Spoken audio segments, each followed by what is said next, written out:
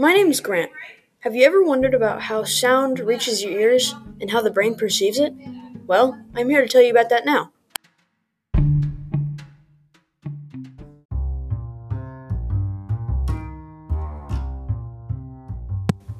There are four parts to the ear: the outer ear, middle ear canal, and the inner ear. This ear canal most notably consists of the eardrum. This eardrum vibrates from the incoming sound and sends these vibrations to three tiny bones in the middle ear: the malleus, incus, and stapes, hammer, anvil, and stirrup, respectively.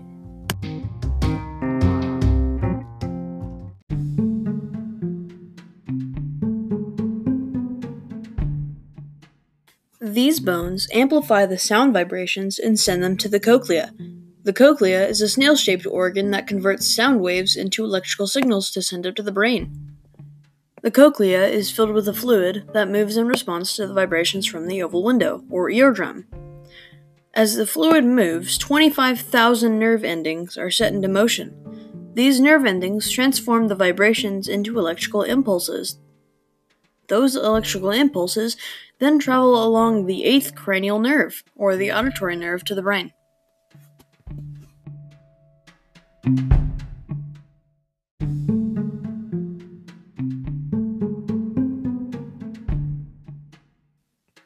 Fun fact: the inner ear also contains an organ called the vestibular organ that is responsible for balance.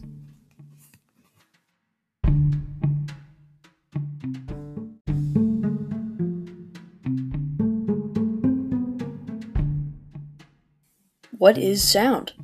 Sound is a mechanical wave that results from the back and forth vibration of the particles of the medium through which your sound wave is moving. Say, for example, you clap your hands together. The air particles in between your hands are forced out at a high rate, causing them to bump into one another until it reaches your ears.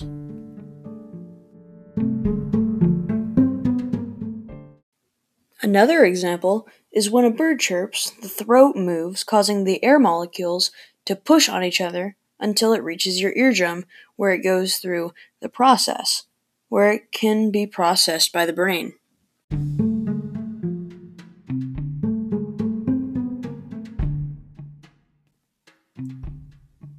The motion of the particles is parallel and anti-parallel to the direction of the energy transport. This is what characterizes sound waves in air as longitudinal waves.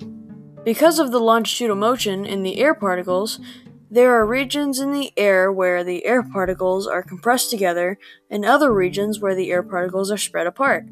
These regions are known as compressions and refractions, respectively.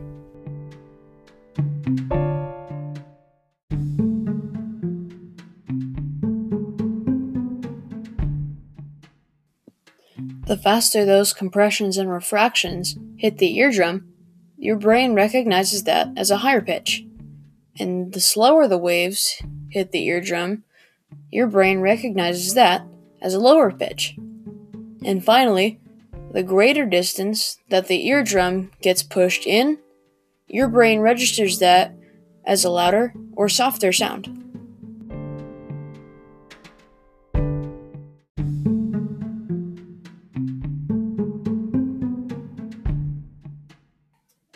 There are three ways that sound waves can be measured. The first, wave amplitude. The second is wave speed. And the third is frequency of the wave. The first, wave amplitude, measures how loud the sound is. The second, wave speed, measures how fast the wave hits your eardrum. And the third, frequency, measures how high or low pitch the sound is.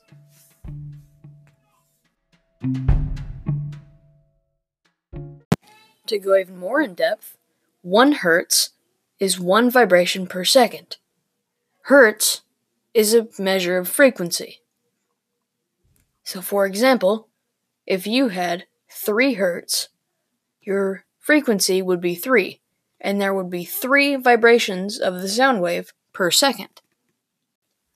Thank you for listening to this podcast. I hope you enjoyed yourself and learned a lot about sound.